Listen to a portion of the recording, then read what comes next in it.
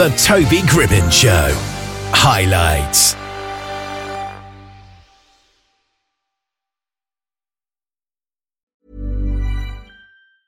Hiring for your small business? If you're not looking for professionals on LinkedIn, you're looking in the wrong place. That's like looking for your car keys in a fish tank.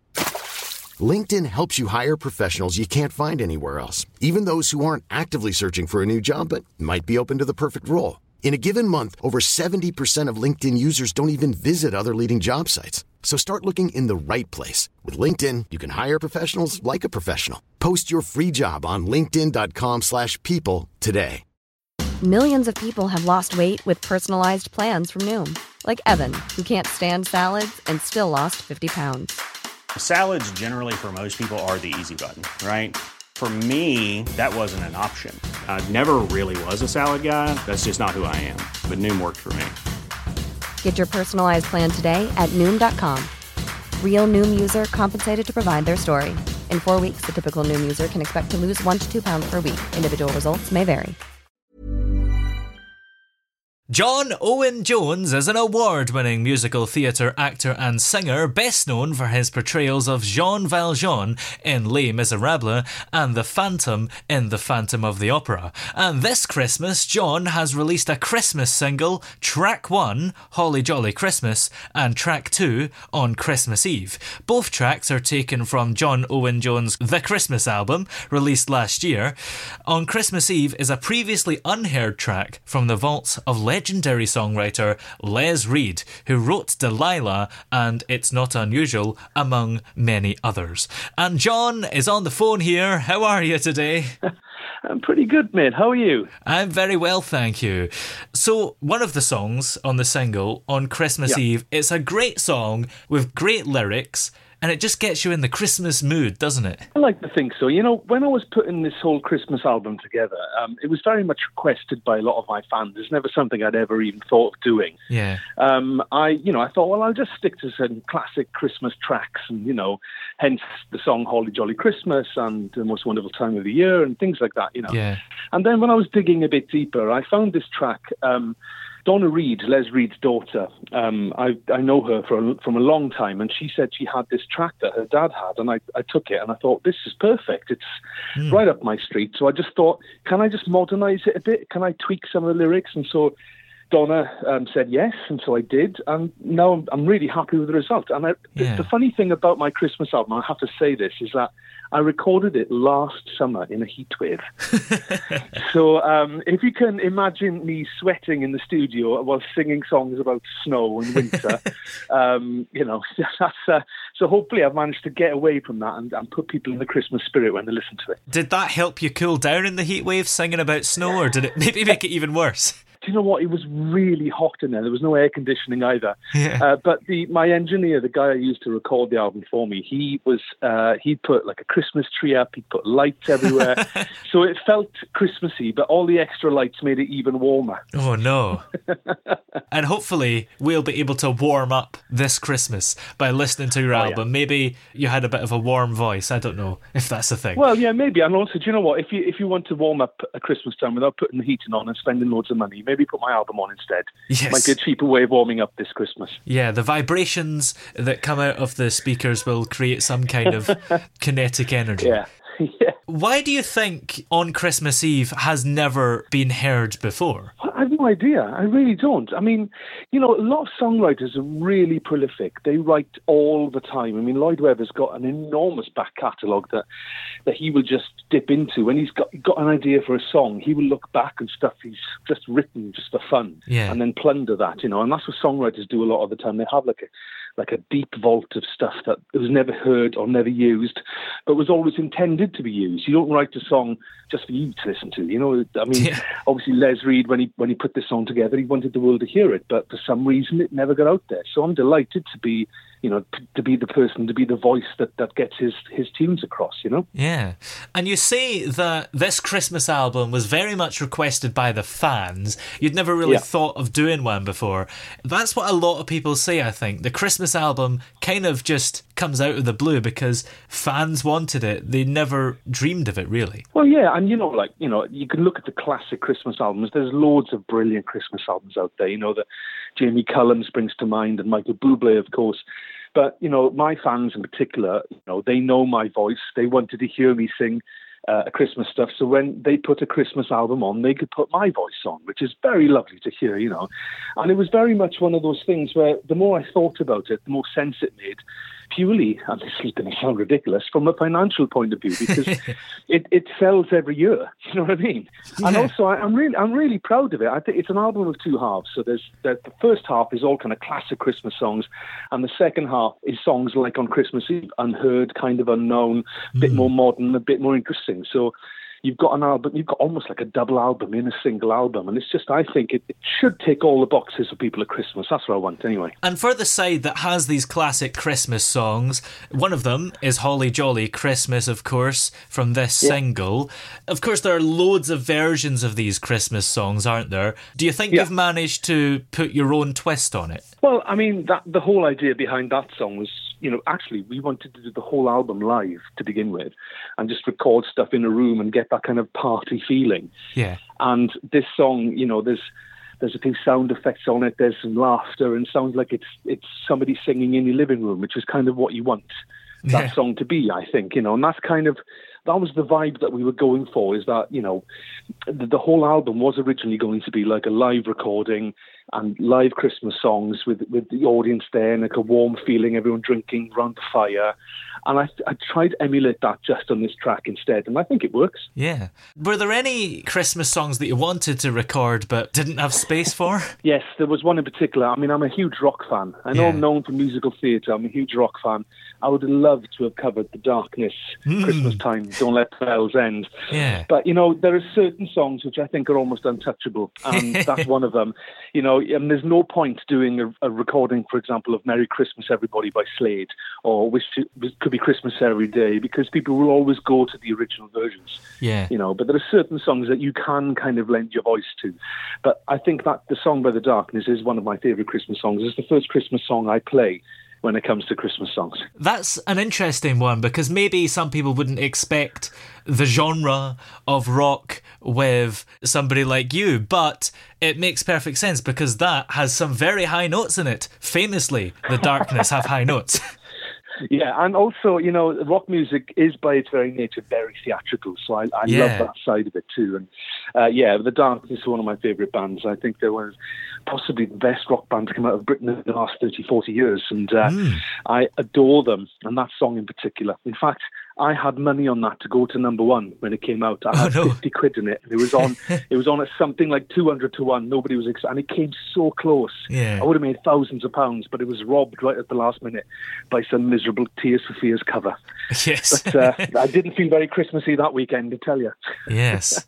Now, when did you first realise that you wanted a career in musical theatre and singing and all of this? I grew up in a small town in South Wales, and opportunities were limited. My dad was a butcher, and I was, part of the family business, and I used to have a love for music and a love for theatre and stuff like that I just kind of, I used to love watching films and things. And I joined a theatre company, and I was very much interested in acting. I just thought everybody could sing. I'm Welsh. I mean, everybody does down there, Yeah. And, but then I was offered the choice to sing a solo in a cabaret concert as part of my youth theatre. And I was like, no way, I don't want to do that at all.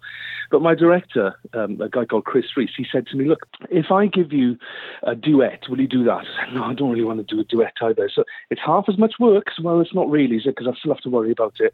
But how about if you do it with this girl, Jill, who I know you've got a crush on, and we can direct it so that you can have a kiss at the end, like it's in the script. I'm like, okay, I'll give it a go. So then I did that.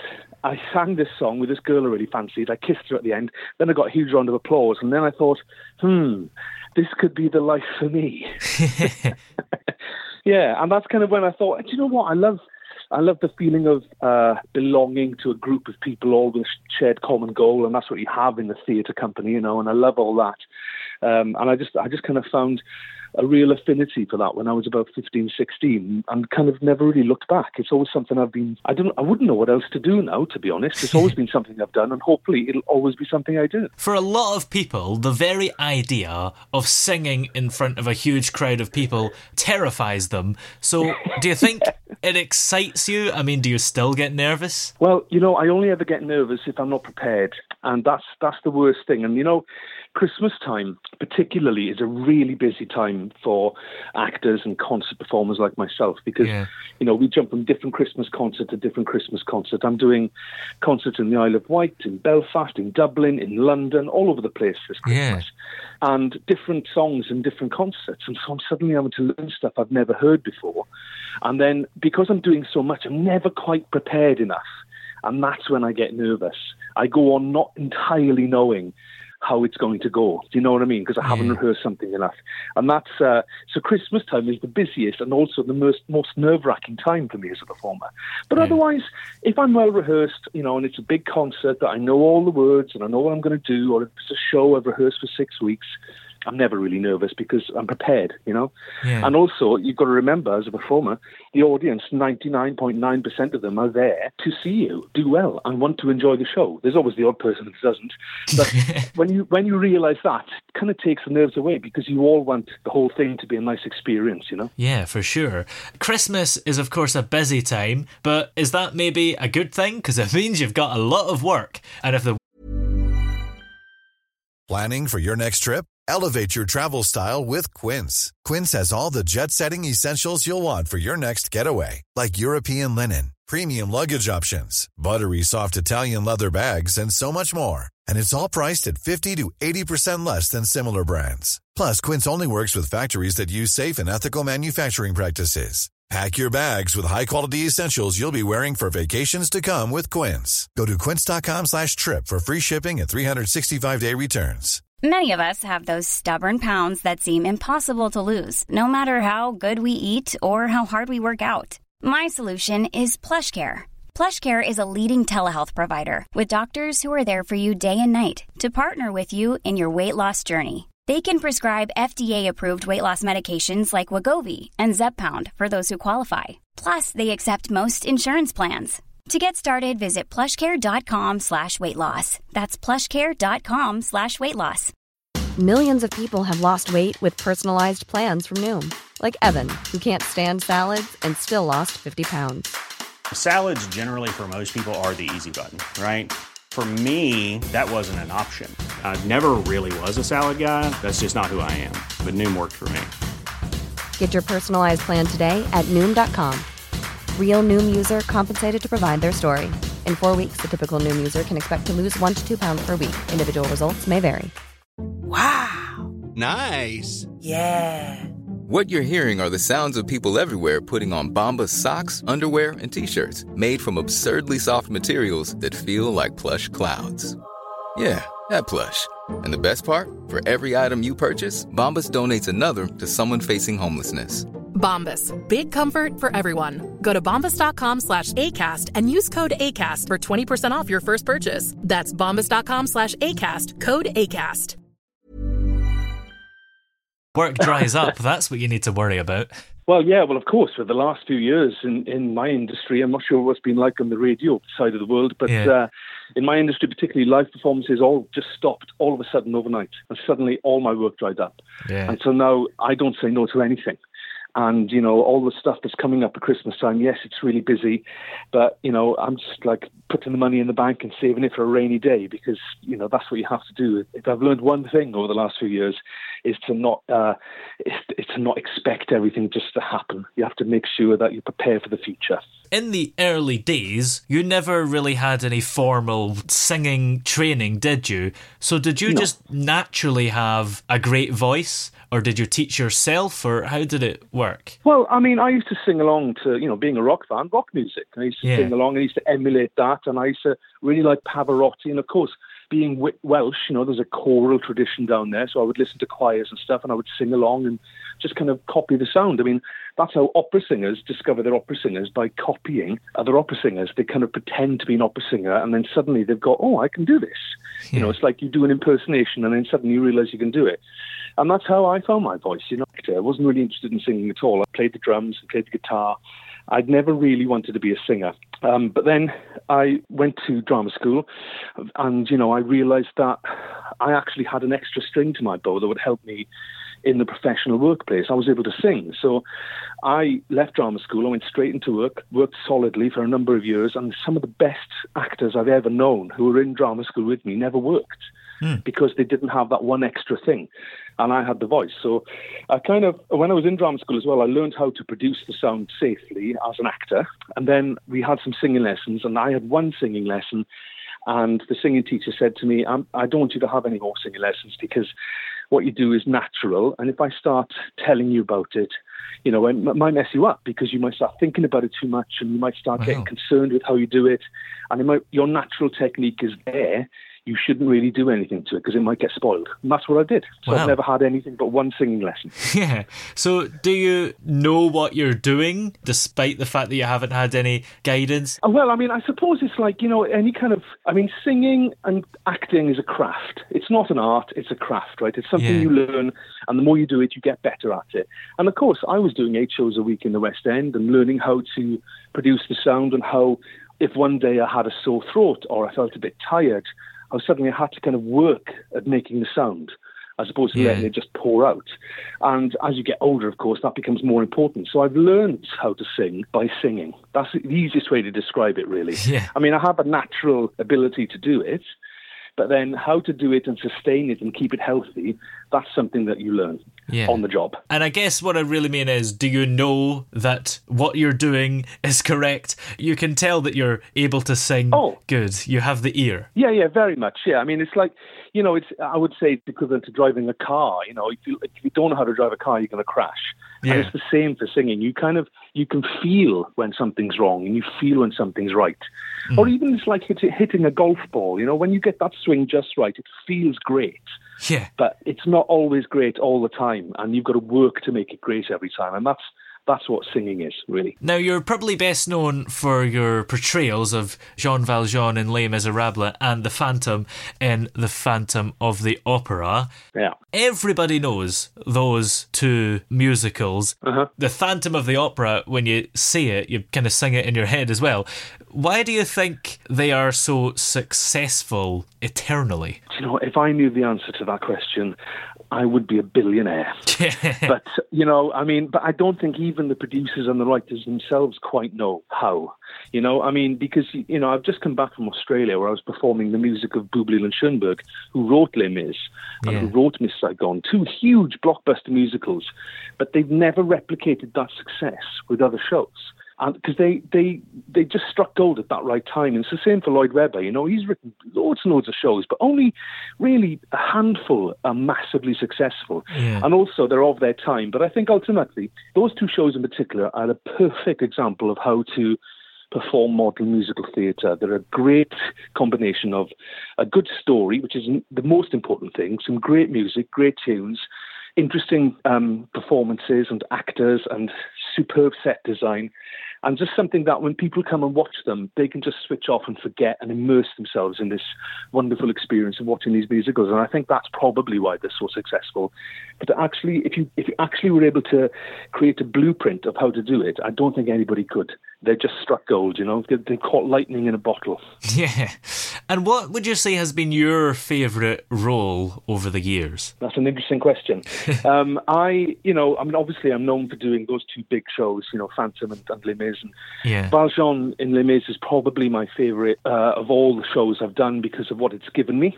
And also it's very satisfying. But the one I'm currently most favoured of is the next show I'm doing in the West End, which is the Great British Bake Off, the musical. Yeah. It sounds like an insane idea, right? But when it was pitched to me last year, would you be interested in playing the Paul Hollywood character? I'm like, well, I don't know about that. It sounds like a crazy idea. Send me the script and music. I had a look at it and I was like, right, where do I sign up? This is brilliant.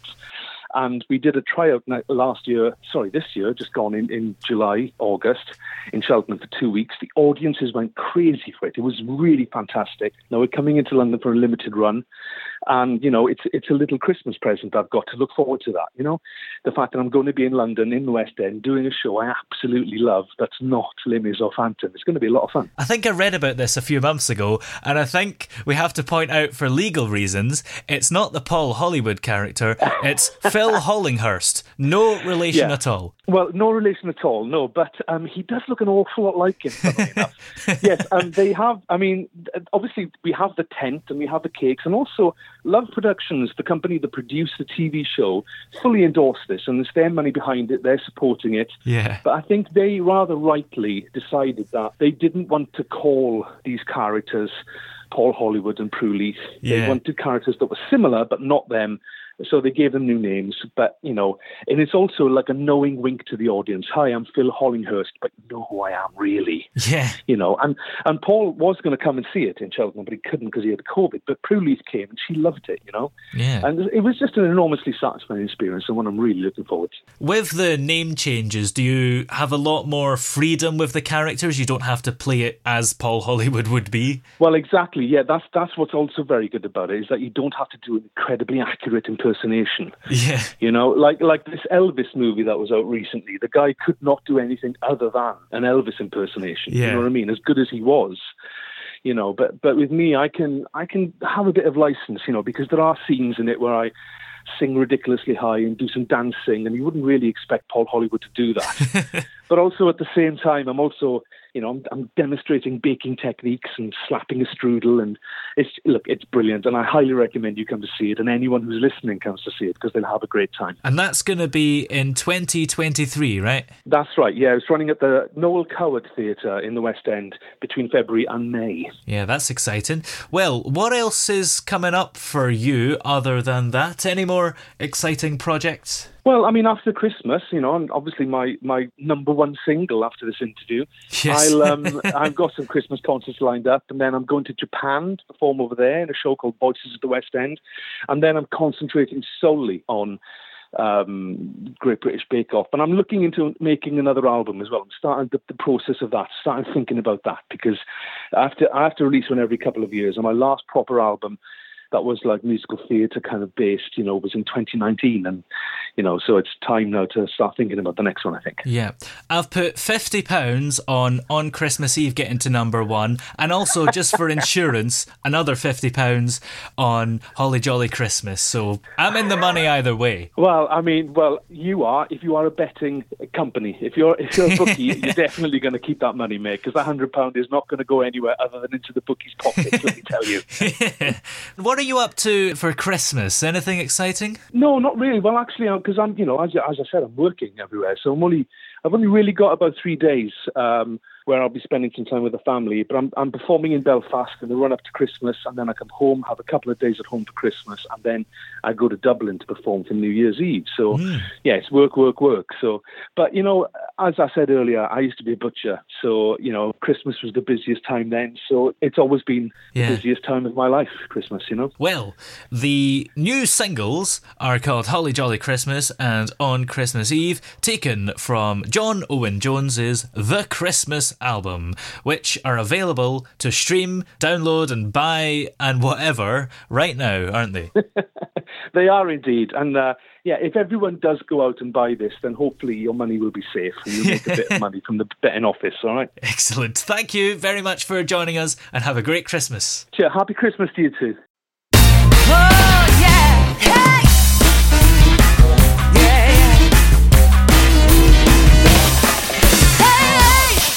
The throbbing pulse of sound. The Toby Gribbon Show.